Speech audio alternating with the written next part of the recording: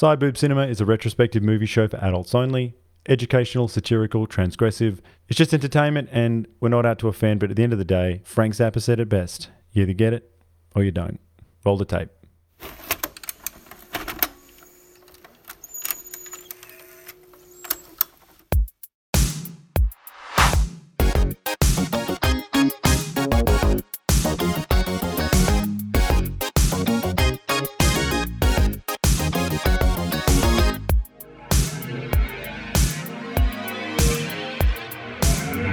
Welcome, lovers of 90s pop singers who sound like 5-year-old girls and those who desire to send Bjork acid-spraying mail bombs, R.I.P. Ricardo Lopez. This is Side Boob Cinema, your podcast within a podcast. My name is Ricky Allpike, and joining me are my fellow honorary Icelanders, Jonathan Astro and AJ. AJ, how's your mental state? It's crashing and burning. Fucking hell. So first time you saw this movie? Was a lot. Okay. Sorry about that. I don't know. Actually, last week might have been worse.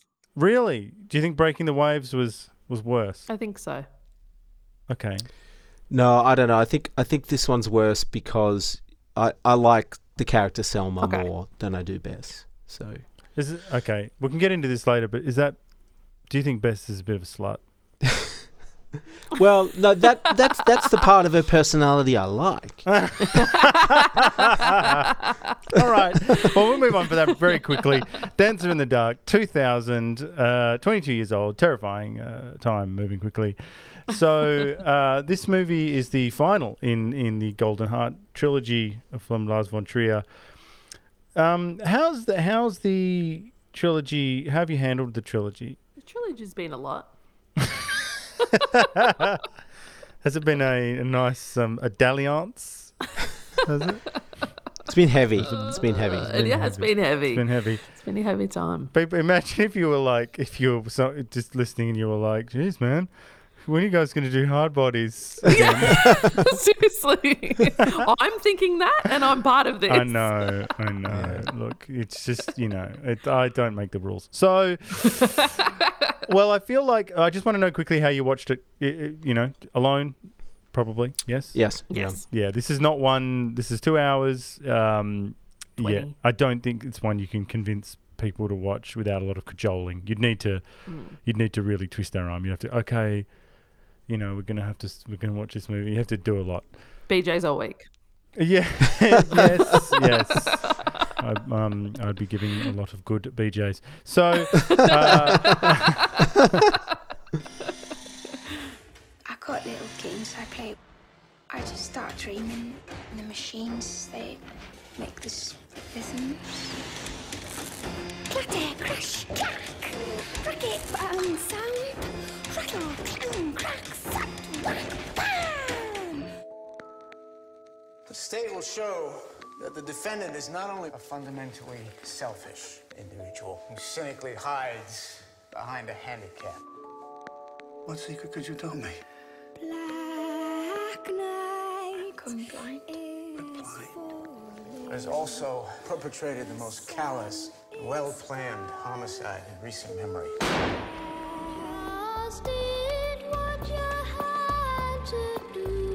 It's a family thing, but he doesn't know about it.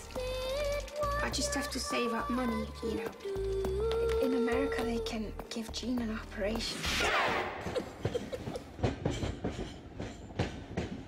I've seen a man killed by his best friend and lives that were over before they were spent. The only thing that's important to me in my whole life. But he needs his mother, You don't understand. He needs his eyes. He needs his mother. to see.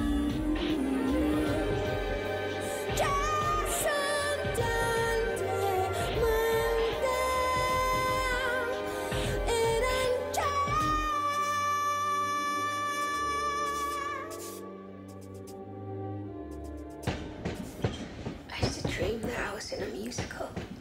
Because in a musical, nothing dreadful ever happens. All right, now I want to knock off this synopsis because there's a lot to talk about, and I think we're going to get lost real quick. So, It's fairly straightforward, though. So the story's set in 1964 in Leafy Green, Washington State, and follows Czech immigrant Selma, played by Bjork. She moved to the States a little while ago along with her son, Gene. Her setup's not ideal. She works at a local factory and rents a trailer home from a local policeman, played by David Morse, we'll get to him later, and his well-to-do wife. Life's made a little less grueling by her good friend and co-worker, Catherine. Or is it Kathy? It is Kathy. One sec. Let me just check. Kathy. Okay, all right. Kathy, played by Catherine Deneuve. The sweet courtship from the very shy Jeff, played by Peter Stormare, is also, a little spark in her life. And, of course, her love of musicals.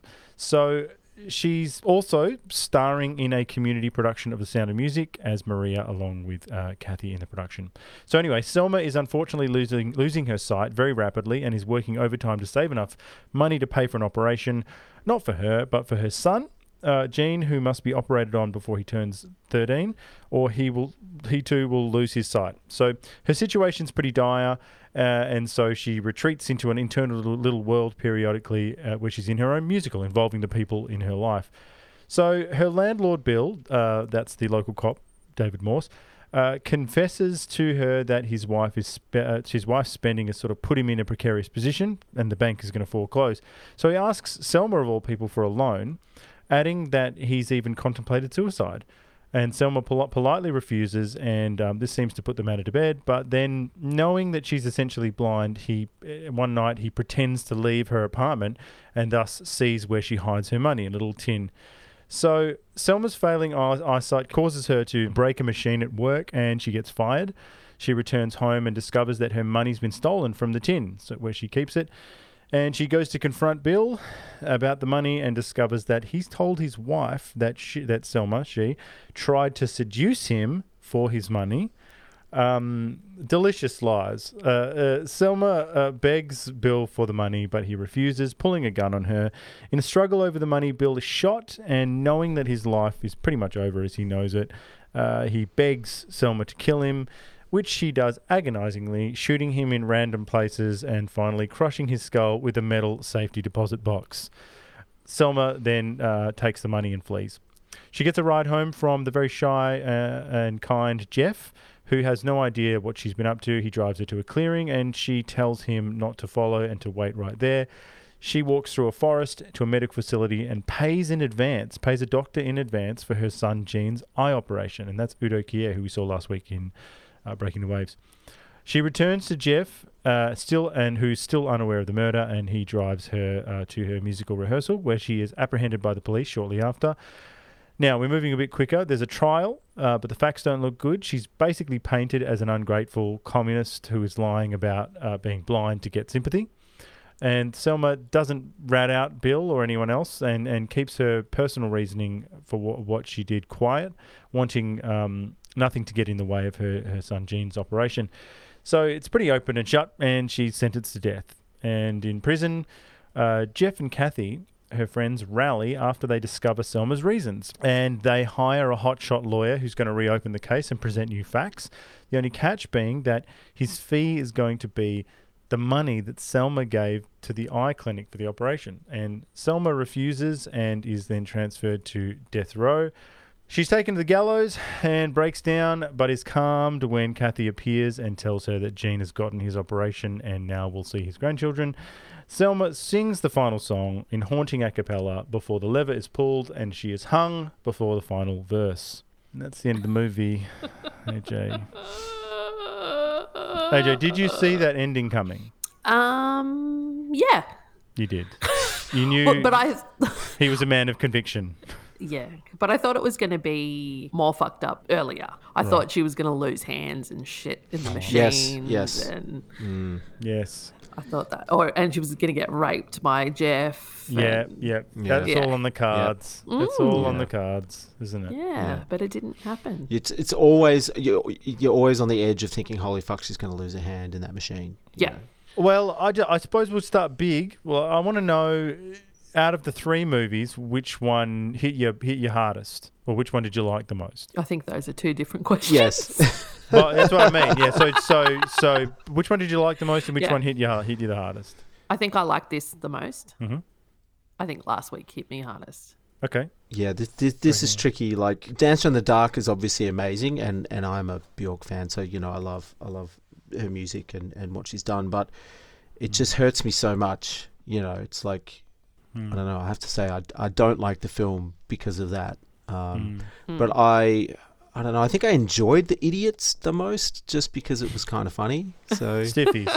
Stoffers Stiffy. Stoffer Stiffy. That's what you like. So yes, but I don't know. I mean, this is a really tough watch, and I've seen it once before, and I remember back then it was hard. So I made some big claims to Katie. I watched this movie last night. It's so funny because it's long. So I put it on, and I was like, I was sort of a bit like, oh, I've got to get it knocked off. You know, like we're doing this. So that's how it is sometimes. I've got to get it knocked off. And I started doing that, and it was rolling off, and I was like, oh yeah.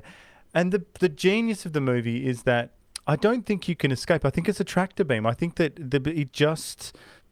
you could be doing anything you want, ironing, whatever, like for the first hour. It doesn't matter. I think it's going to get you in the end because once it ramps up, it's got you, and it got me real good, and it was worse than The Idiots. So I was a wreck with The Idiots, and this again, 20 years of contemplation and burdensome toil has changed me, and so this hit me like an absolute sledgehammer, and I was at the cliff. I didn't think I was going to be okay for a while. like I went into Katie and I said, I need to have a shower. I said I was crying so much I need to have a shower. And I was just such a wreck, and then I was really angry as well because I just went. It just got me really. We'll talk about the story in a second, but I just got really frustrated about our country and what we make here, and how we treat people like Lars von Trier, and how we would never let anyone like him live here. We wouldn't let him. We would choke the goddamn life out of him, and make sure he never dared ever to think about a story like this. And we'd say, how dare you? How dare you? Go back and make the Flying Doctors, make fucking Blue Healers and whatever, fucking Red Dog. Red Dog 2. If you're from overseas and you're listening to this, just Google Australian movies, and if you've got access to them, press delete. No good. So anyway, I was just really angry, and so I said, mate, I made claims. I threatened violence to people who were going. I said if I met someone who, like, sort of really came at this movie, I think I might have to fight them. Well, there's a lot of hate for this movie. A lot of people don't like this movie. Yeah, but is that contemporary or back in the day? Because it's 20 years now. Well, I think most of the hate I've read is back in the day. I'd be interested to know what people think, because I read some of those reviews you sent, and I was like, yes, this heat would have died down. Like, you can't experience what we've experienced in the moving image and come out against this movie. You can't. Like, I'd just be like, come on. I'd be like, you are...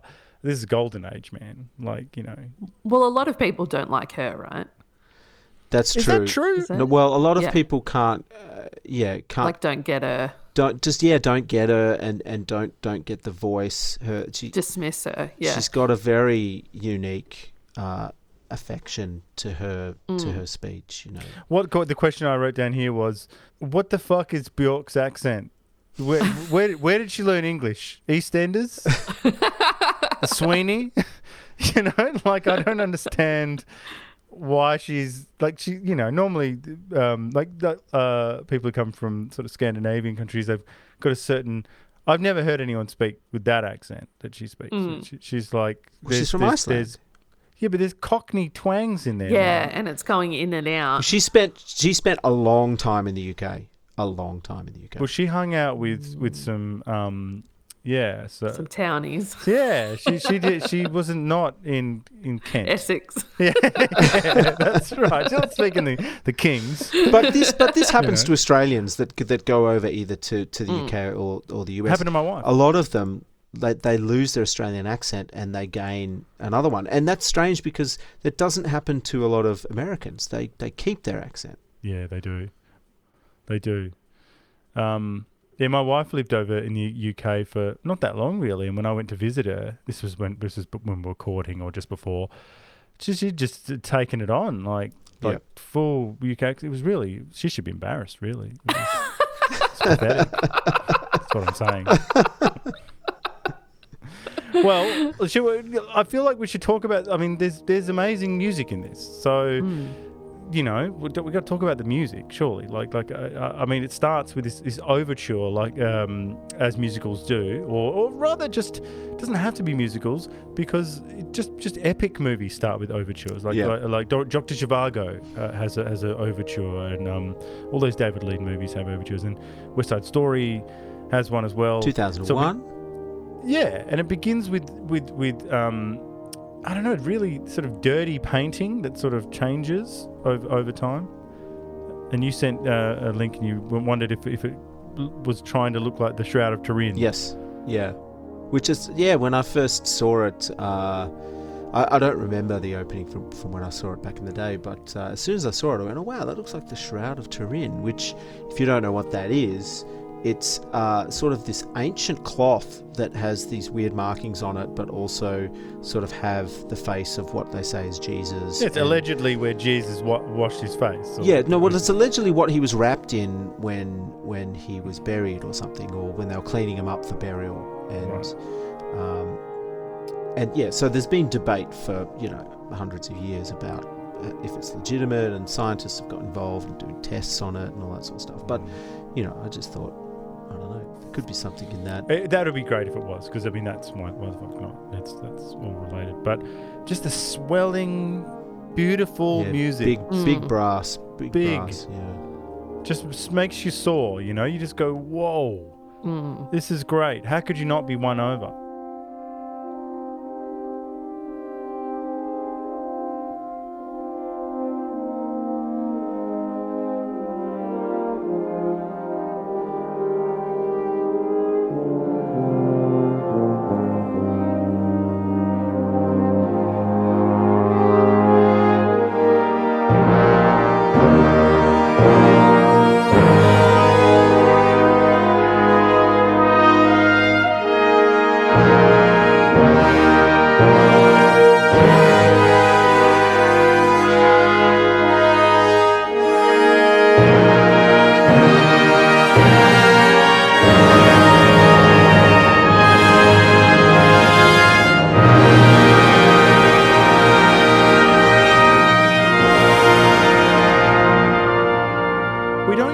Song for quite a while, I think. 40 minutes, I think. 40 minutes. Yeah. That's like a horror movie. It's like or something like the first kill or whatever.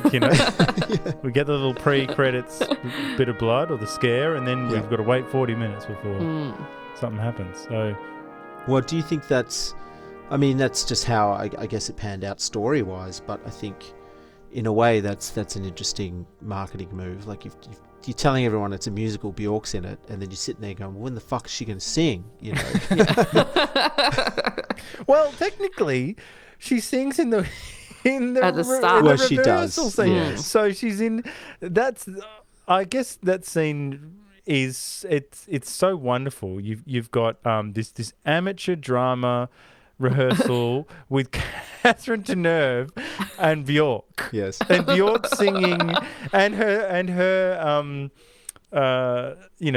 these are a few of my favorite things or whatever from Sound of Music is wonderful. And then one of the guys says he says to the director, I think she sings funny and her dancing's not very good. And it's quite a good little joke, actually. That's right, them raising a lantern to it. It's saying, because you just said there are some people there who say she sings funny, and it's like he's saying, and that's brilliant. That's actually a very brilliant way of getting people on board, because you're like, oh yeah, she does sing funny. It's amazing. Other people can sing. Skirts on kittens, like copper kettles and woolen mittens, brown paper packages tied up with strings. These are a few of my favorite things. We talk out here for a minute. She's fantastic. What are you talking about? I think she sings funny. Oh, God. And her dancing's not all that great either. So you hear her sing there, and I just wanted to play you a little bit of, so I don't have many clips tonight, but I wanted to play you this, because Catherine Deneuve, her work in this scene is exemplary. Bum, bum, bum, bum, bum, bum, bum, bum, bum. Yeah, but I had the kettle by then, because she didn't take the kettle, so I was stuck. You want me to take the kettle? No, I don't. I just want Kathy to put it over here. This is, you say these words, and then boom, you just put your hands out, and there they are. They're there. These are a few of my favorite things. Please don't drop the props, Kathy. Yeah. Collar ponies and apple strudels and sleigh bells and folks with noodles. Wait. Why are you putting it on her head, though? I'm a little confused. I don't know. It was because she's not going to pick it up. It Kind of looks like you're trying to put a hat on her head or something. What a sport. What a sport. She's totally playing the foil in that scene. This is an incredible actress, been in the most amazing moves ever. And she's just being bossed around by this know-nothing director. And she's like all the stuff she's saying is actually so on point. Like that's the sort of shitty conversations you have when you're doing community theatre. It's like, why are you putting her in her head? It's like, well, I don't know. I just thought, it's so good. So good. So I think that I just love that scene. And it is nice and playful. It's upbeat. For the movie. Well, it is. I think maybe that wins you over. Well, it certainly wins me over. I am aware that people don't like this movie. And that people would they'd very quickly be like, "What?" Yes. Well, she Bjork. Even from that outset, you kind of see how childlike she is, and I guess that she lives in her own fantasy land of musicals, but she's very sweet. I think you're won over by her character pretty quickly, unless you're not and you're one of those haters. Well, my mum hated it. I remember her watching it in the movies and then coming home. She was like, "Oh my God!" She's like, "That woman, I'm gonna strangle her." So.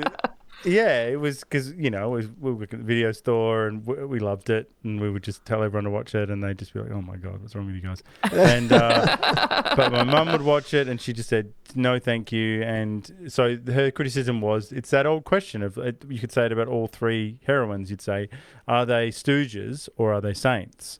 It hinges on what you think, But I think, he says, this is coming from him, so keep this in mind. He says, I was inspired by a book for children I had when I was a child called The Gold Heart, about a little girl who went out into the forest and gave away all she had to starving animals. I found this giving away thing quite interesting. I started breaking the waves with the tricky combinations of religion and sex, and was experimenting with them like you would in any chemistry set. I combined melodrama and musical in Dancer, and on The Idiots, the combination was the mentally handicapped and penetration. So forget that last bit. That was just for you. That was just for you guys. But it hinges on what you think of this. The Gold Heart, a little girl who went out into the forest and gave away all she had to starving animals. So, I mean. That doesn't wash. Certainly didn't wash with my mum's second wave feminism. She was just like, "Fuck that!" Like, this chick's getting, done over by everyone. Like, she's not standing up for herself at any point. And not helping herself out. And it reminds me of a classic film. If you haven't seen the old one, you might have seen the remake, Mr. Deeds. So in Mr. Deeds, he does the same thing. He goes on the stand and he goes silent for and won't sort of besmirch himself. And so I think if you can't stand that, if you're like one of these sort of get up and go people, you'd be like, fucking hell, why can't she just... Yeah, but her situation, that would be the experience of a lot of immigrants, and particularly single mother immigrants as well at that time. In 1964. 1964. Yeah. I mean, what the fuck's she going to do? She probably doesn't have a very good education, plus her eyesight is, fast deteriorating. And no shit, she said communism was better. She's come from a place where, although it's there's dreadful stuff, like, I think... They probably make sure you wouldn't starve and stuff. Like, you probably have a baseline of, like, her situation is terrible. Yeah. Like, there'd be still a little bit of corruption over there, but I could understand where she's coming from. I'm not a communist, by the way. Didn't a lot of communists starve? I mean, they did in Maoist China. Yeah, but I don't know. Like, I can see where she's coming from. Like, no, it's like everyone's got not much, as opposed to some people having nothing. Yeah. Like in America, yeah, you're at the top or at the bottom. And it's your fault if you're at the bottom. And it's your fault, and get out of my way. Yeah. You can go to hell. But she is strong though when she's talking about the money, and she's not going to loan him the money. She's going to go and ask for it back, even when his wife kicked her out and said, "You came onto him." She still goes upstairs. Yes. She's driven to get that shit done. Yeah. She is very stern on the not loaning the money. Well, I think that, look, it depends what you think of her. Again, what you think of her sacrifice. I think it struck me as, because you sent a message, and you're right that AJ, that the film is grim. Oh, it was 40 minutes. You're 40 minutes in, so it only got worse from there, by the way. However, I would argue I had such an experience on this film. I recommend everyone watch this movie. If you're in a place where, you've got your life together a bit, I think you should watch it, because I feel like this is what's been missing from my life. I feel like I have kept these movies away, pushed them away for the reasons that you said, Ricky. You go, oh, I don't want to feel that. But that's not very healthy, is it? Like, because the cinema was, I feel like, was created almost to service these feelings in a way, and I felt, although I was distraught, I felt quite good today. I'd been through an experience, and I thought what her sacrifice in the end was absolutely beautiful, and she was right. Like, it's dreadful and devastating, and she gets sort of pushed around, and there's something stoical about the way she won't, all the stuff she doesn't do, and everyone goes, oh, stand up for yourself, and you go, well, wait a minute, like, from a Buddhist perspective, what she did was actually quite was fine. Like, she refused to engage in idle speech, in gossip, or tearing people down, or ratting on people. Yeah. She didn't rat on Bill. She let his wife go thinking that he was an honourable man that got killed by her. That's not true. He was not an honourable man. No. So that would have been the truth, but worse. I feel like that's the thing. Like, if you just manfully accept people's barbs and go along, that, I mean, I know it's tough in real life, but certainly on screen, it's so beautiful. Like, I was like, wow, like, she has more integrity than anyone. Definitely. And she was very strict on herself, and strict on her son, and like that she wouldn't date Jeff, even though she might have liked him. I can't have a boyfriend at the moment. So she was never thinking about herself. Too busy putting those pins in the cards. That's right. Just getting that money, just getting that cash. She's working overtime for that money. Yeah. What an awful job. Literally. So she gets a case full of pins, and she's got to put them in their little, I guess they'd be cardboard covers. Yeah, to then be sold in a shop or something. Yeah, hairpins. Yeah. Yeah. I think. It's a total waste of human resources. You know, Yep. like it's the sort of thing. Just Well, robots do that shit now, right? Yeah. yeah. Well, it's just drudgery. You know. Yeah. But back to the music, perhaps.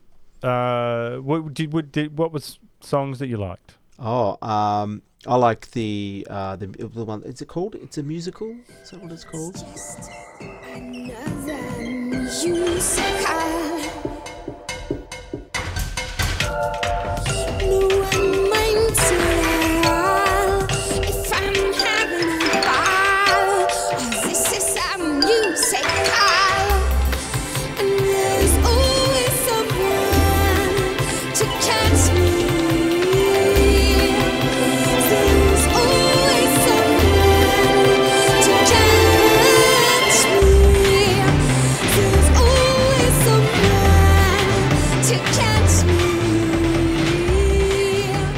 Yeah, I like the fact. Where she's doing her sort of onomatopoeia. She's going like, I don't even know what she's saying actually. She's going like, clatter, bash, bong. Yeah. Yeah, I thought that was cool. That's Because the you first can, one, I think. if you've ever worked in a job like that, that's Yes. like, I could totally imagine escaping. A Just struggle any way factory. any way to get through. It's music. Listen, qualita, you're the dancer. You got the sparkle in your eyes.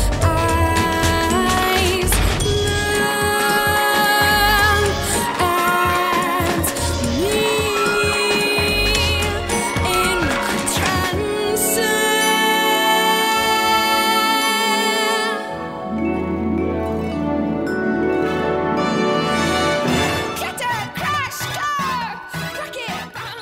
I also like the song "I've Seen It All," which is she sings that on sort of the train tracks with is it Jeff? Yeah. Yeah. Yeah. Oscar nominated. Yes, it's great, and the album version I think has Tom York singing the part that Jeff sings. Dancing in the breeze. I've seen a man killed by his best friend, and lives that were over before they were spent. I've seen what I was, and I know what I'll be. I've seen it all. There is no more to see.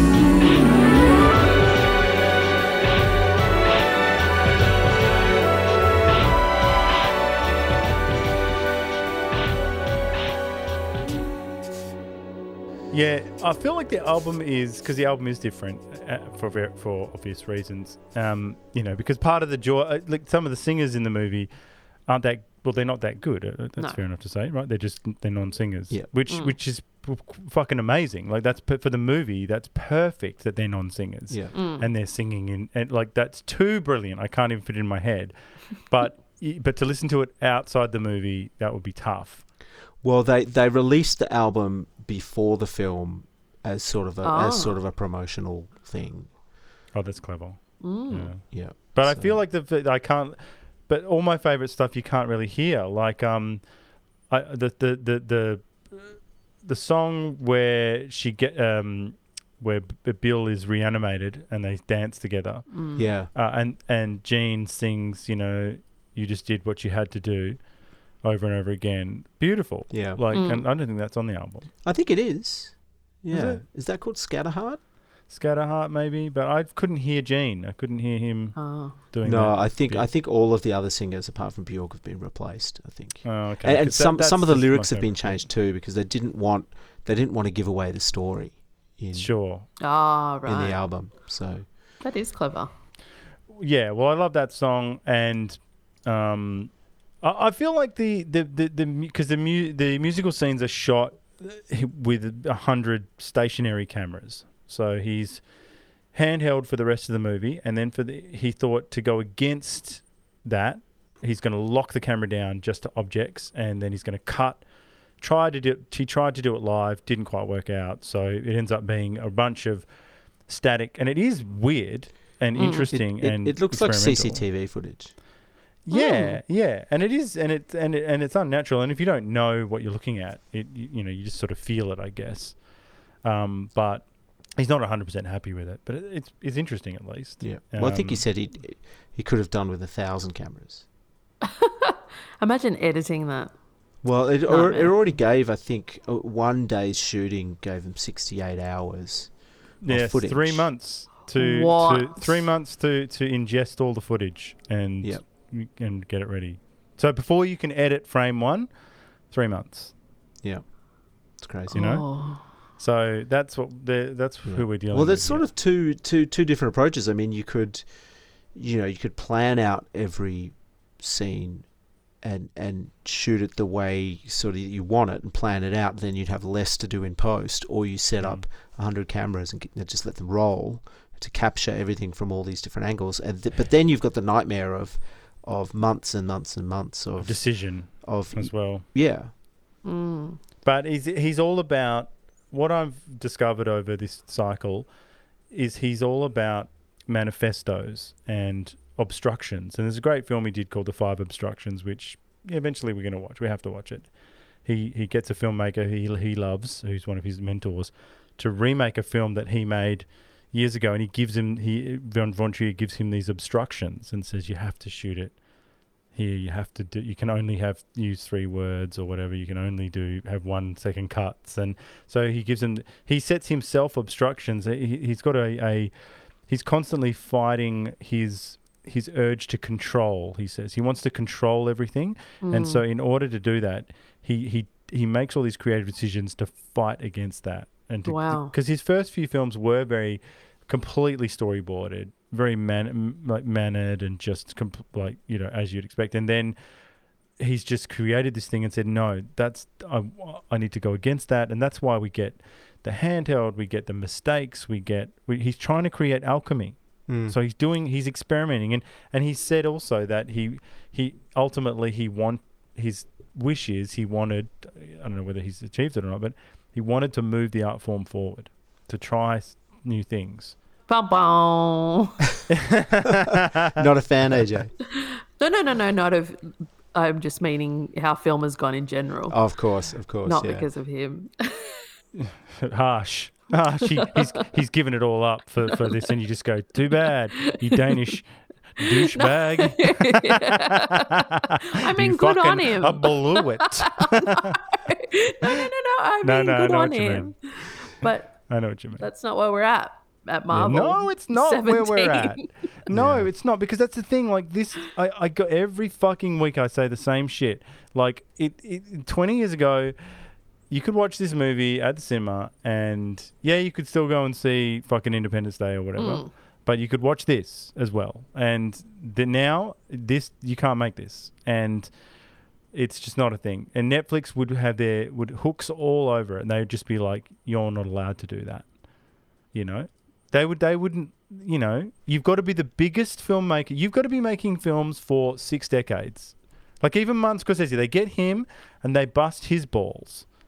You know what I mean? They bust his balls about A, B, and C, and he's like, so if you're not Martin Scorsese, who's just like an absolute legend, then what are you going to do? Yeah. So you know what I mean? So this is how we're going to get Dancer in the Dark. Like I mean, there's so much in this movie that's just beyond the pale. Like it starts with the ending, and I think before we get too far, I mean, it's already right into it. The ending of this movie is legendary. It is up there with the greatest endings I've ever seen in my entire life, like Usual Suspects or Seven, or you just think of Fight Club. You just think of those endings of all time, or Kay getting the door shut on her, and Godfather. One of the greatest endings you're ever going to see is, and it's beautifully set up. She says, earlier in the film, she says, I hate the last song. Yeah, I can't stand it. I wish it would just end. If it could just end before the last song, then everything could go on forever. You know what I mean? And that is a setup, and the payoff is her singing in the most beautiful a cappella her song. And if you're not moved by her singing in that in that space, that huge space where in the gallows where she's going to, and her voice just going around there, and then Kathy coming up and saying to her, because she's breaking down, and she says, "You were right," and I can't even repeat what she says actually because I'll probably cry. But then singing the last lines and then just bang, getting hung mid sentence.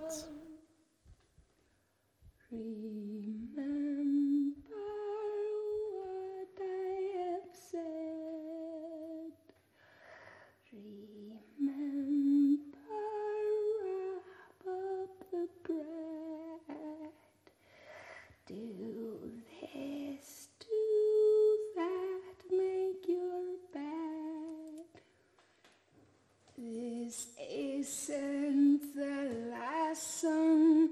There's no violin. The choir is quiet, and no one takes a spin. It's the next to last song, and that's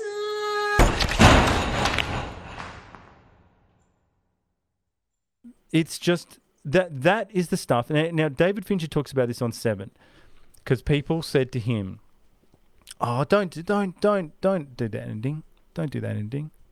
Just have him. Just have Gwyneth. She's alive, and I don't know. Like they send him to jail. And then he's like, "Do you understand? If we do that, this movie's nothing." He's like, if we do what's in the script." This movie is the head in the box movie, and it's going to be a head in the box movie forever, and it's going to be legendary, and it is, and he was 100% right. And anyone who suggested otherwise, they were wrong, 100% wrong, and that's it. And so here's another case where the first thing they would come for is this ending. That's the first thing they would come for. I would put endings on that would be, I think it's essentially what we're talking about is Final Cut. So. I don't even know if that's a term now, even people ever use, but, there was a mythical thing called Final Cut at one point, and Orson Welles had it on Citizen Kane. The idea is that you get a contract signed that says, I've got Final Cut. And so what you can do is you can say, she gets hung mid-sentence, and that's how it happens. And then the cowards come in. The cowards and the focus groups come in, and they say, oh, can't she at least finish the song? And then you go, oh, okay. And then you go, and then it'll be, can't she just not get hung and finish the song? And then can she go and marry Jeff? And it's not a musical. And it's not a musical. And hang on, Bjork's not in it. How married are you to having Bjork in this film? And Lady Gaga's in it. Right. Lady Gaga's in it. It's Lady Gaga. It's not Bjork. Okay. And Poker she face. lives in a house. She doesn't live in a trailer. No. And it's set now. Yeah. And it's set now. It's set in the year 2000. It's not set in 1964. No one cares about that. What is even that? No. And there's no Scandinavian people in this. Has to have J-Lo. Yes. She would have been in it back then. Yes. Actually. She would have. So anyway, I've taken over, but I was just a mess, man. Like that ending was just like, whew. Oh man, I was just such a wreck. Come on, Ricky, tell me you cried. Come on. I did. Yeah. I cried for I think 5 minutes. I didn't cry that long, but I did cry. What? 90 seconds? I didn't time 40 seconds. This was long. I was just, and then I went out and it started again. That's how bad it was. Like I just couldn't stop it. Like it was just like, hold it. I just thought, but the thing is. It's not because it's sad. It is sad, but it's beautiful. That's the thing is it's beautiful. What she did was beautiful. And yeah, so I just think that was good in that, Yeah, right. Moving on. Right. Yeah, right. Do you think, like last week we saw, what's his name, get better? Do you think we needed to see the kid? Hit me more. That Not we didn't seeing. see him. Yeah. Because it was real. Like, it was like she wouldn't have been able to see him. Yeah. Like, So and it would have been a shot of him on his bike and he'll throw his glasses off or something. But then again, Von Trier, I could see him doing that though. The bells, there were bells at the end There of were. Breaking the Waves. Yeah. So he could maybe do that. But And I was kind of shocked when I did see him last week. I was like, fuck, man, that's a bummer. But it would have been different in this. I can see why. I think that this is the sort of movie that scares people to their very core. It's not horror movies. It's not, gangster movies. We found it. Like, this is the movie, the type of movie that people are terrified of, because you can't walk away and be disengaged. You have to think about big stuff. Well, our own David Stratton gave this 0 stars, and he says it's his favourite horror movie. Oh, yeah, wow. but I could see that. Like it is a horror movie though, because and this is my only criticism of the film, is that, it's either a criticism or a plus. So I don't know what you guys think. What do you guys think? Sometimes the characters and the dialogue they're very direct in their aims. So. I can't say that there are a couple of two-dimensional characters. Maybe the lawyer from House of Cards, the House of Cards lawyer. He was just out to get her from where to go. But I feel like sometimes the dialogue is so direct, like people are just saying straight up, like, what we need them to say or whatever, like, But then again, people are nice to her and villainous to her, the same people. You know what I mean? Like, the factory owner, Jean-Marc Barr, he fires her, but he's really nice to her. Yeah. And he says that he'll get her back on, and he likes her. Yeah. She's much more likable than last week. The things that make it a horror movie are things like that. Like, I feel like, because people always say, it's not someone getting their head cut off that's the horror. It's the shot of the syringe going in the arm. So in this movie, it's the awkward stuff, like being happy and then getting fired, or everything that Bill says. Definitely, 100%. Is so gross. Yeah, like what if AJ was like, can I just borrow some money? Just borrow some money, and then you go no, and then I just keep persistent, like, and then. I'm going to kill myself. I've thought about killing myself. And when she's like, she knows that he's kind of still there. Well, she thinks that he might be. Yes, Bill. Yeah. That's when he's awkwardly just standing really silently. Yeah. I think I found a solution to our problem. That makes me really happy. It's nothing special. But I've made up my mind. I'm going to tell Linda, and after all, she loves me, and we'll just work it out together. That sounds like a really good idea, Bill. I'm sorry, I'll let you get to bed. Guess I'm kind of tired. Thanks, Bill. Good night, Summer. Good night, Bill.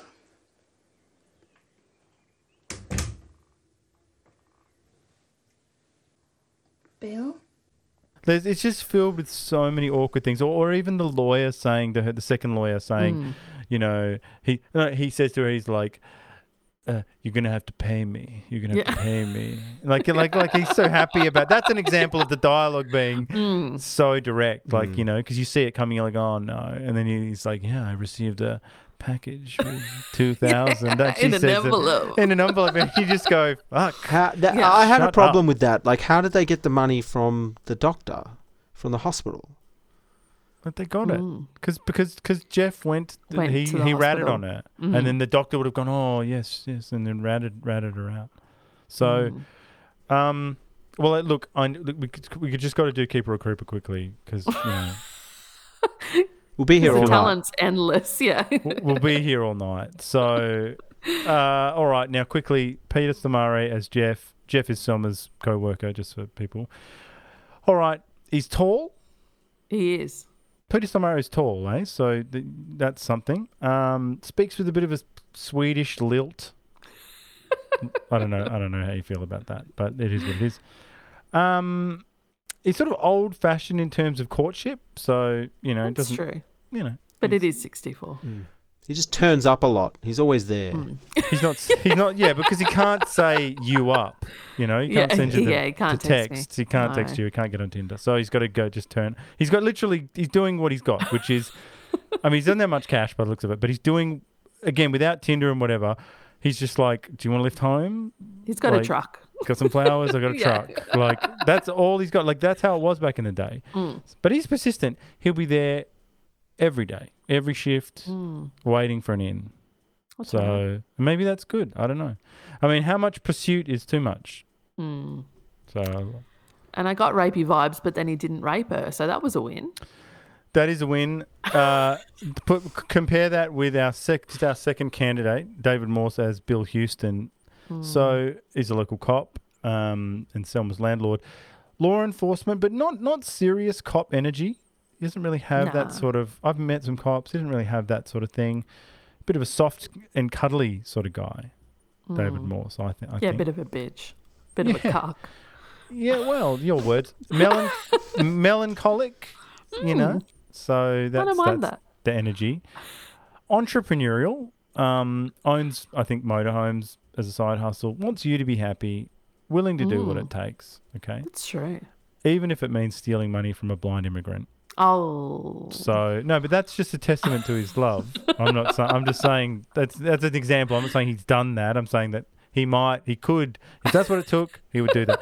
Finally, this is a strange thing to bring up, but I got to say it. I mean, he's got a Rasputin-like stamina, like a will to survive. You know, like you know Rasputin. Massive cock. Really? Yeah.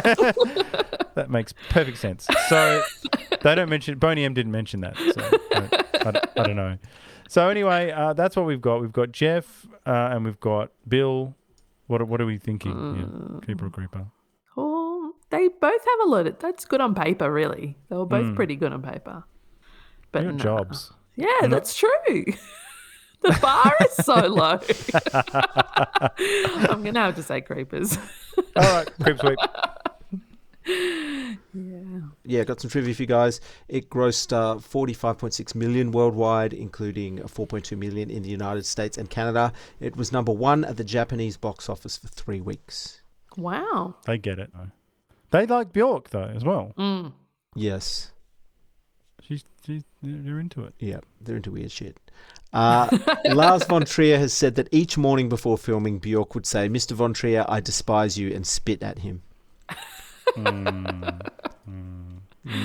a woman. Despite acclaim at Cannes, the film did not fare well with British critics, subsequently affecting its box office performance. Thinking that the film was being underserved, the British distributors Film 4 offered a money-back guarantee if people didn't enjoy it. This swelled its attendance figures considerably, with only 5 people asking for their money back. Oh, wow. So if your mum lived in the UK, John, she could have got her money. She would have got her pounds back, that's for sure. Euros back then, probably. Yeah. So it took Lars von Trier a whole year to convince Bjork to play the lead role. Now, if it took you a year to get her, why would you put the film in jeopardy by diddling her? Hey... Just saying. We're getting into that. Saying. You just put that on ice for the moment. So Lars von Trier originally cast himself as the angry man who chastises Selma and Kathy in the movie theatre. However, due to the contentious on-set relationship between himself and Bjork, he feared that he might end up losing control and overreacting. So the part went to someone else. As a countermeasure for wearing strong glasses extensively, Bjork wore contacts of the opposite level to neutralise her vision during those scenes. That's great. Oh. It's weird. I didn't even know you could do that. I got 20/20. I wouldn't know, mate. After shooting, the film's prison set was painted pink and used as the main set for Zentropia's hardcore porno film Pink Prison. I found out they do some porn to pay for their art. It's weird. Oh. Yeah. Because Zentropa is Von Trier's production company, is that right? Yeah, and it's like they do stuff like that for, which is, good on them. There you go. Maybe that's a way to fund this podcast, hey? You're a willing participant. Sounds like hard work. you've really got to want it, I think. You know? Yeah. To be that porno guy. No, I don't want it. You know? The role of Kathy, Selma's best friend, was originally written for an African-American woman, of course. However, Catherine Deneuve, who had written to Lars von Trier several years earlier about the possibility of doing a film together, expressed interest in the part. She had watched his film Breaking the Waves, and upon becoming a fan of his work, sent letters to him begging von Trier to let her appear in his next project. So von Trier cast her and slightly rewrote the part as a French immigrant. So Great. Yeah. Okay. Yeah. She's wonderful. He's got a... this happens a lot. There are a lot of people who want to work with him. Well, I don't know how it ends up. It ends up, how you'd expect. Yep. So I have got 3 bits of trivia left. Bjork said that she would have most certainly walked out of this film and quit because of her antagonistic relationship with Lars von Trier, but begrudgingly continued working out of respect for the cast and crew. Speaking of that cast and crew, because she walked off the set for 3 days, Bjork delayed filming of a pivotal scene, and her excuse was that she wasn't ready. When she finally arrived on set, she found it to be empty and was told that Lars von Trier wasn't ready. This was an elaborate prank set up by the crew members as revenge against her for her difficult and erratic behaviour. They admit that although it was an extremely expensive prank, it was worth the time and money because everyone wanted to get back at her for her disruptive behaviour. And my last thing here, Lars von Trier described working with Bjork as working with a terrorist. Wow, and you still make that. That's incredible. Yeah. All right, now the Me Too meter tonight is solely off camera related. So, but first, just heavens to Bechdel. We'll get this out of the way. As we know, Bechdel test, informal way to evaluate bias against women in films and media. So it passes if there's 2 named women who talk to each other about something other than a man. So we got Selma and Kathy. They do talk to each other. And Jeff does come up in conversation, so does Jean, but they discuss Selma's problems, her eyesight and other stuff. So I think it passes. Yeah, I think so. But I don't know how strict are these dumb rules. They don't make it. They don't make it clear. Like, are they not allowed to talk about men at all, or are they allowed to? Is it a thing like? No, I think if they're only talking about a man, how do I date that Yeah. guy? Okay, all right. So, yeah, fair enough. Okay, well, it passes. So, yeah, fuck you, Bechdel people. Next up. All right, now, okay, so everyone knew Bjork hated working on this movie. 2017, Bjork comes out with allegations of sexual harassment in just the forum that you should make such claims, and that's Facebook. Facebook. Wow. Referring to him as a Danish director she had worked with, so not by name, but fairly obvious. So here's her quote. This just jumps in. So, it was extremely clear to me when I walked into the actress's profession that my humiliation and role as a lesser sexually harassed being was the norm and set in stone with the director and a staff of dozens who enabled it and encouraged it. That's one sentence. I, lowercase I, became aware of that. It is a universal thing that a director can touch and harass his actress at will, and the institution of film allows it. Whew, manic. When I turned the director down repeatedly, he sulked and punished me and created for his team an impressive net of illusion where I was framed as the difficult one. And in my opinion, he had a more fair and meaningful relationship with his actresses after my confrontation. So there is hope. Let's hope, lowercase l, this statement supports the actresses and actors all over. Let's stop this. There is a wave of change in the world. Okay, so that's what she wrote. Now, the von Trier and his producer came out and denied the claims, obviously, and said that she was, and the producer said she was a handful, and von Trier said she was a handful. And here's a quote from Catherine Deneuve. This is from Variety article.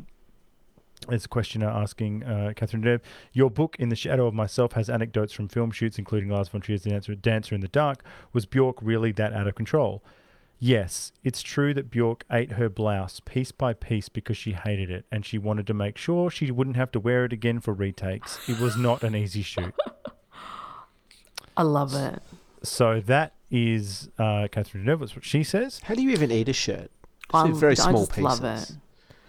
Like how? Like Well, look, there's a how do couple you more. commit to that? Couple more things, and then we can go for it. So then she's come out with this in response to Von Trier and the producer, just saying, "Yep, no thanks." She says, "In the spirit of #MeToo, I would like to lend women around the world a hand with a more detailed description of my experience with a Danish director, with a Danish director. It feels extremely difficult to come out with something of this nature into the public, especially when immediately ridiculed by offenders. I fully sympathize with everyone who hesitates even for years, but I feel it is the right time, especially now when it could make a change. Here comes a list of the encounters that I think count as sexual harassment. 1. After each take, the director ran up to me and wrapped his arms around me for a long time in front of all crew or alone and stroked me sometimes for minutes against my wishes. 2. When, after 2 months of this, I said he had to stop the touching, he exploded and broke a chair in front of everyone on set, like someone who has always been allowed to fondle actresses. Then we all got sent home. 3. During the whole filming process, there was constant, awkward, paralyzing, unwanted, whispered sexual offers from him with graphic descriptions, sometimes with his wife standing next to us. I think that should be number 1. Number 4, she's buried the lead there. It's number 3. Number 4, while filming in Sweden, he threatened to climb from his room's balcony over to mine in the middle of the night with a clear sexual intention. While his wife was in the room next door, he can't stop thinking about his wife. I escaped to my friend's room. This was what finally woke me up to the severity of all this and made me stand my ground. 5. Fabricated stories in the press about me being difficult by his producer. This matches beautifully the Weinstein methods and bullying. I have never eaten a shirt. Not sure that is even possible. That's fair. There you go. Number 6. I didn't comply or agree on being sexually harassed. That was then portrayed as me being difficult. If being difficult is standing up to being treated like that, I'll own it. So there you go. Hit me. That's what we got. That's where we're at. But like, she's always been a wacko, right? People have always thought that she was weird. She sounds unhinged. Yeah. Yes. Well, look, because here's the thing. Forevermore, this is going to be an asterisk on this film. Forevermore. Because Wikipedia rules our life, and there's just that final paragraph on every fucking Wikipedia page. It's just like sexual harassment, or, racial controversy. And you just go, like the page could be 400 pages long, and at the bottom it'll just be like racial controversy. And then you go, and it'll be 10 quotes from the Guardian. And then you go, okay, but no one will look at that and go, okay, well, they're unhinged. Like, they'll just go, well, then this movie is rape culture. And, so I don't know. Like, I don't know. I find some of the claims weird. Like, if you're really uncomfortable with this supposed hugging, after takes, like, would you wait 2 months before you said anything about it? Like, no, but all of this is indefensible because the rule with all of this is that there is no, as we know, there's no scale, there's no strata, there's no. It's no all levels. the same. Levels. There's no levels. No, but there is no levels. And that's the way I know why there's no levels. There needs to be no levels for some people to get what they want. So if there's no levels, then nothing's okay. And that if someone being gang raped is the same as someone hugging you for too long in front of cast and crew, then that's honestly where we're at. Like, and as offensive as that is to sexual assault victims, I don't know why they put up with it. Frankly, I don't know why all those survivors groups haven't got up and said, "Excuse me, rich white women, because it's always you. why are you trying to steal my thunder? Like, the only thing that I got going for me right now is that I'm in this survivors group, and you saying that I don't know, that you're a mind reader as well, that he had clear sexual intentions, like, So I don't know. Like, I feel like there's no way you can defend any of this. I think it's simple. Anything he did to break the law should be punished in a court of law. So I have no alternative. I wish I could come up with a secondary system that we could do this, but we don't have that right now. We've got the law. And we've got the Me Too meter. That's it. We do have the Me Too meter. And I feel like we're doing better work sometimes than the law. But don't you think that some of these things, she should have to prove some of these things? And it's not about evidence. It's about, as the Johnny Depp trial proved, it's about letting a jury of your peers judge the evidence. And sometimes it can be character witnesses. It could be a whole range of things, because and you know what, if he did all this stuff and we've got to get him off the streets, send him to jail. Like, let's put him away, honestly, because she's accused him here of trying to tar him of being like Weinstein. So which is big.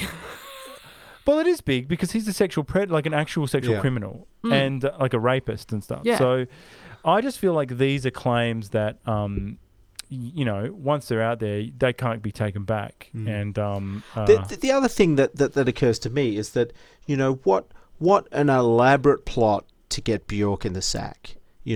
Spend years writing this script, spend a year raising the money, spend a year trying to convince her to be in it, and then piss it all away, just to try and get her in the sack. And I would also argue that I don't know whether you could make this film and also constantly be on the hunt for Bjork's pussy. You know what I mean? Like I'm sure it was very involved on every level to make this film. And Von Trier, that would have been a full-time job for him for a very long time, and he probably didn't have that much time to fuck around on set. I mean, I could be wrong. When he was cuddling her.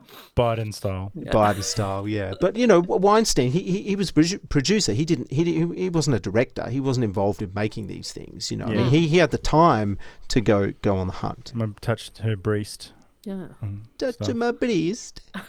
So I just think that unproven allegations should be, because it's he said, she said. So until we go to court, like if we're going to court, that absolutely, let's all shut up about it and let's let the court decide, honestly. And that's why I stand by Woody Allen, because the court decided. So I stand by Woody Allen because the court decided. I don't care what Ronan Farrow said. I care what I do care what one of the Farrows said, and that's not the one that they want to listen to.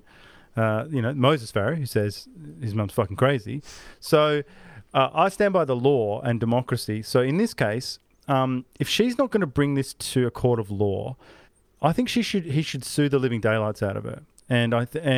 Or in the very least, you should be able to, we can all make assumptions like, okay, well, I'm going to have to weigh it up, like, with everyone else who's worked with, like, because you're giving me this evidence, I'm going to have to, we're not in a court of law, so since it's just he said, she said, then I'm going to have to go with what Kirsten Dunst has said and what Nicole Kidman has said and what Emily Watson said. And, the aggregate I'm getting is that, firstly, he's always been the same guy. Secondly, he's hard to work with. Thirdly, he's got depression that he talks about all the time. He talks about very openly about being jealous of the actors and, going through very troubled emotions about, I believe, the verbal berating and all of that, and maybe some weird stuff. And look, if I had to say it, if you put a gun to my head and say, did he get it out? Did he whip it out and try and do something? I'd say probably not. No, probably not.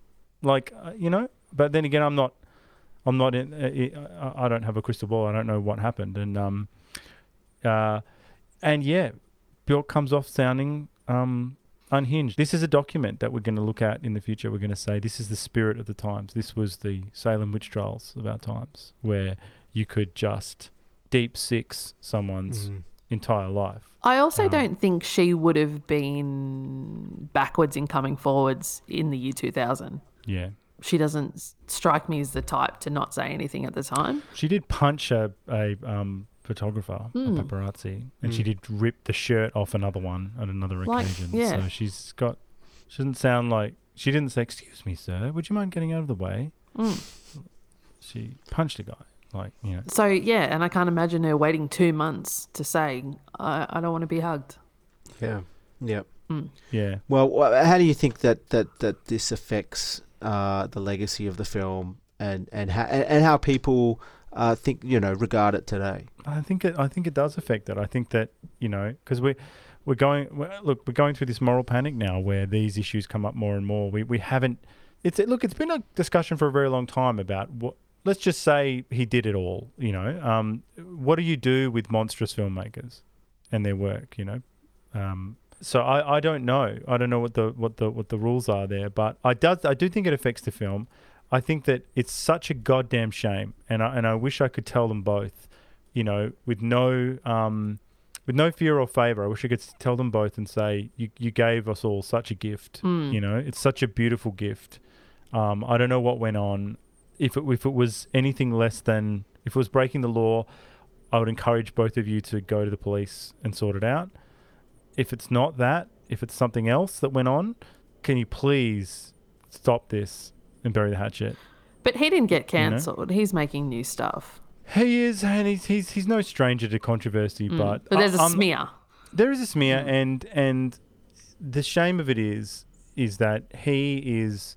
Look, I don't want to end on a downer, but he's had a decline. Like he's had depression for a long time. He's battled with alcohol, I think, as well. Maybe self-medicating. I'm not sure about that. He's recently got diagnosed with fucking Parkinson's or something. Right. Yeah, and that's what his new movie's about. But this is how involved with him I am now, and how I looked up. No, I'm not even joking now. After the movie, I'm researching this. I looked up cure for Parkinson's. Like that's how involved I am. Like I want him around, and because he's not old. He's not. He's in his 60s, and he's just given us such a gift, and I feel like this sort of stuff is it's blunt, and I think there's been a lot of destruction. Do you know what I mean? Like to put it in perspective, he had a great quote here. It's the last quote I'll read out from him. He talks about his Dogma films, right? He says, the formats which the Dogma films tended to use was digital video, which meant that people in poor countries suddenly felt that they could make films. And he says that wasn't the intention. He goes, but it's a fantastic side result. If they see our films and that they look like shit, then they'll think that they can do it too. Therefore, that they can make films, and that's fine with me. I know that a lot of shitty films will come out of this new technology, but it's just one or two great ones. If one or two great ones can emerge because of it, that's a gift. I think the most damaging thing you can do is say it's difficult to make films. That's what people told me all the time when I started. What's the point in saying this? If you have some knowledge about something, you should share it. Don't take it with you to the grave. So, I don't want to get a twee, but you've heard me say this, guys. Don't go to your grave with your music in you. So Von Trier, he's this sort of guy. He's given us this gift, this beautiful gift. I'm a better person after having seen Dancer in the Dark, especially now, even on a podcast called Side Boob Cinema. This is what I call a breakout. It's a no boob cinema. Yes. And the joke of it is that you turned up for boobs and I went, aha, misery instead. Well, before we wrap up the Me Too meter, what are we scoring it?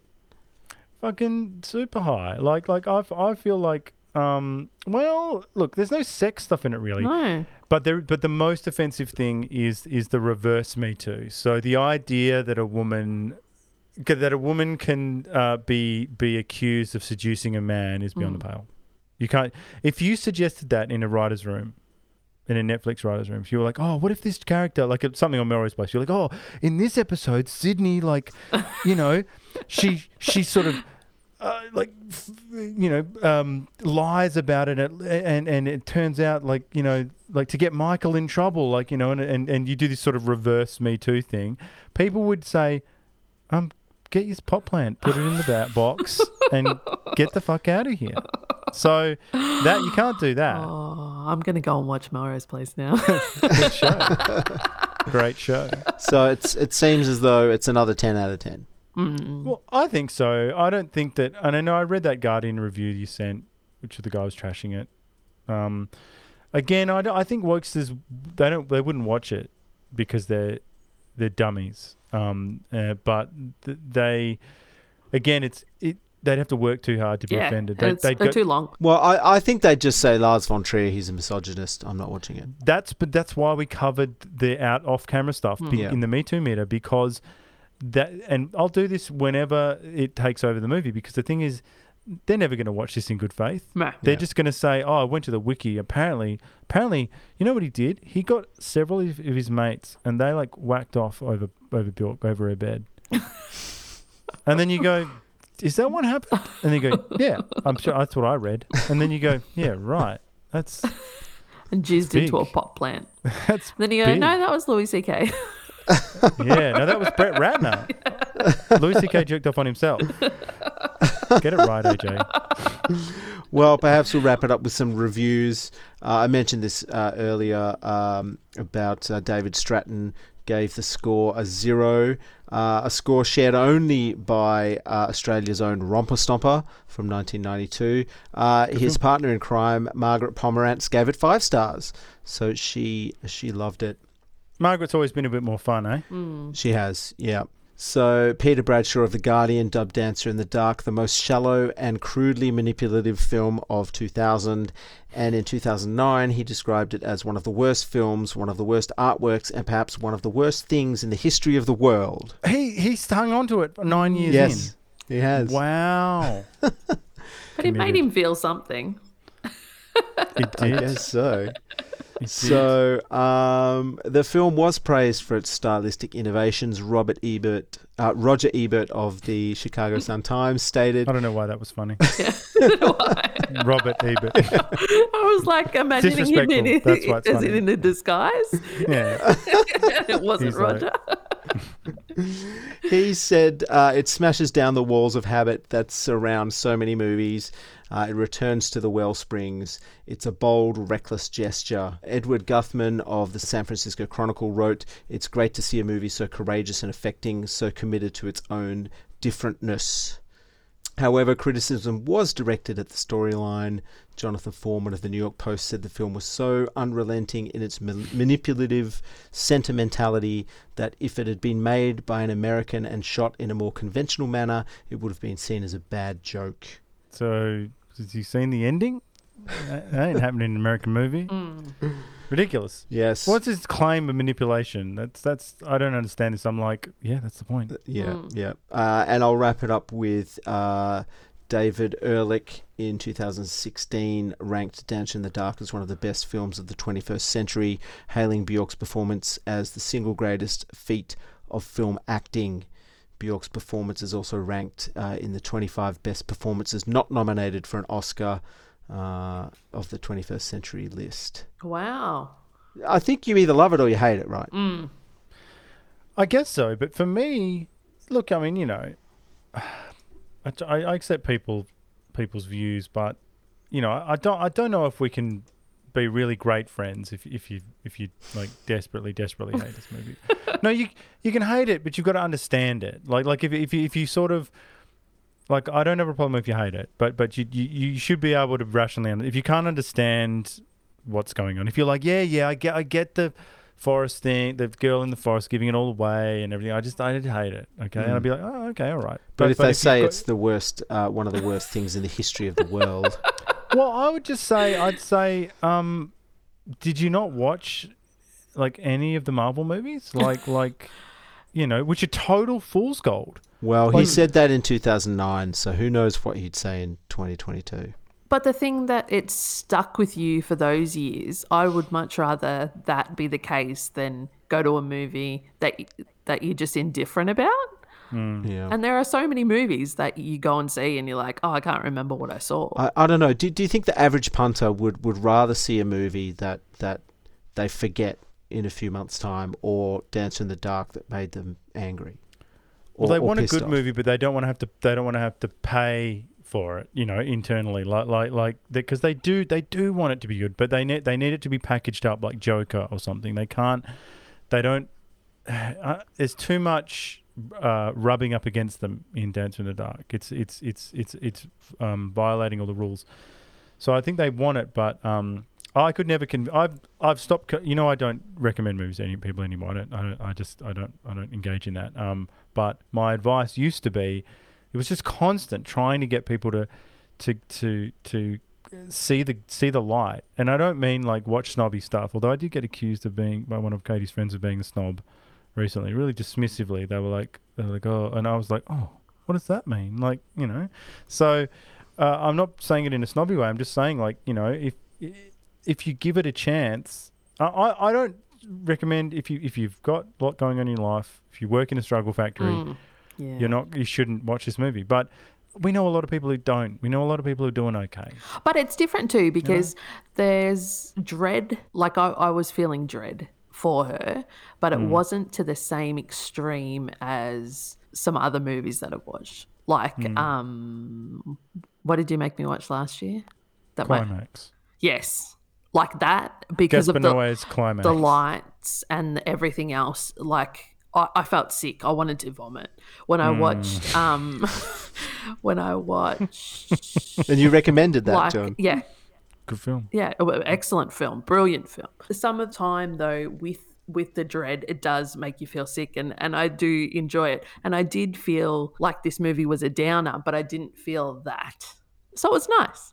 No, but what we're missing, maybe to put a bow on it, what we're missing, we talked about this before, we're missing cinema culture. See, the thing is, you're meant to have a time and a place to go and watch it. Yeah, definitely. And our lives are such now that, we're watching stuff on our fucking iPad on a train, or you need to get rid of all that stuff and go, we're going to the cinema, metaphorically or whatever, like, and actually put time aside and talk about it in a good way, and tell your partner and say, we're going to watch a movie tonight. And I don't mean there's going to be other stuff going on. I mean, we're going to shut up and watch a movie, and this is going to be serious, and it's going to be a bummer and whatever. Maybe it is, maybe it isn't. So I think that we don't have an outlet for that. So it ends up being, it's just content now. Like, it's just content. I watched 10 seasons of the Addams Family series about Wednesday. Yeah. Is that a thing?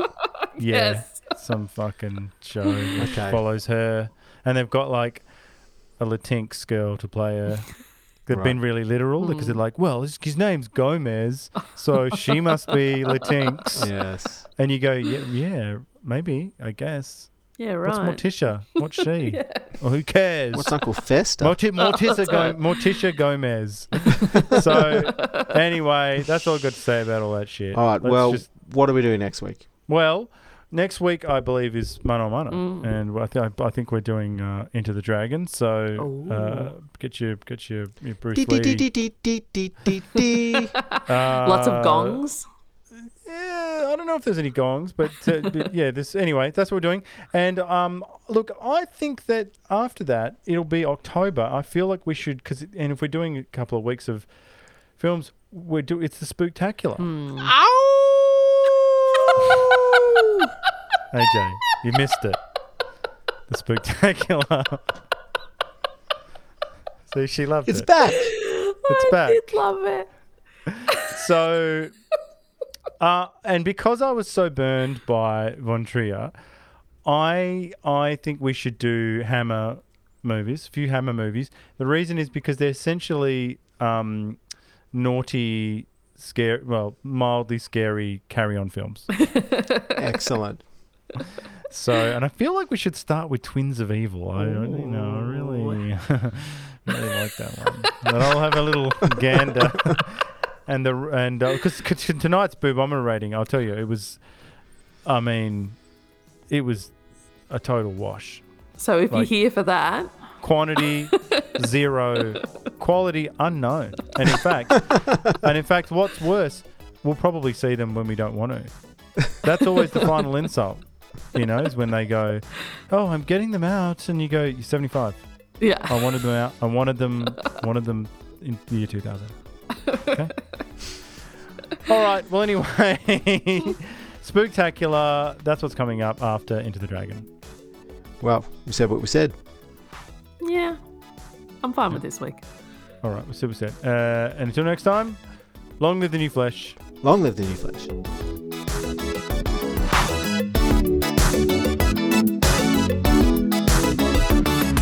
He turned up for boobs and I went, aha, misery instead.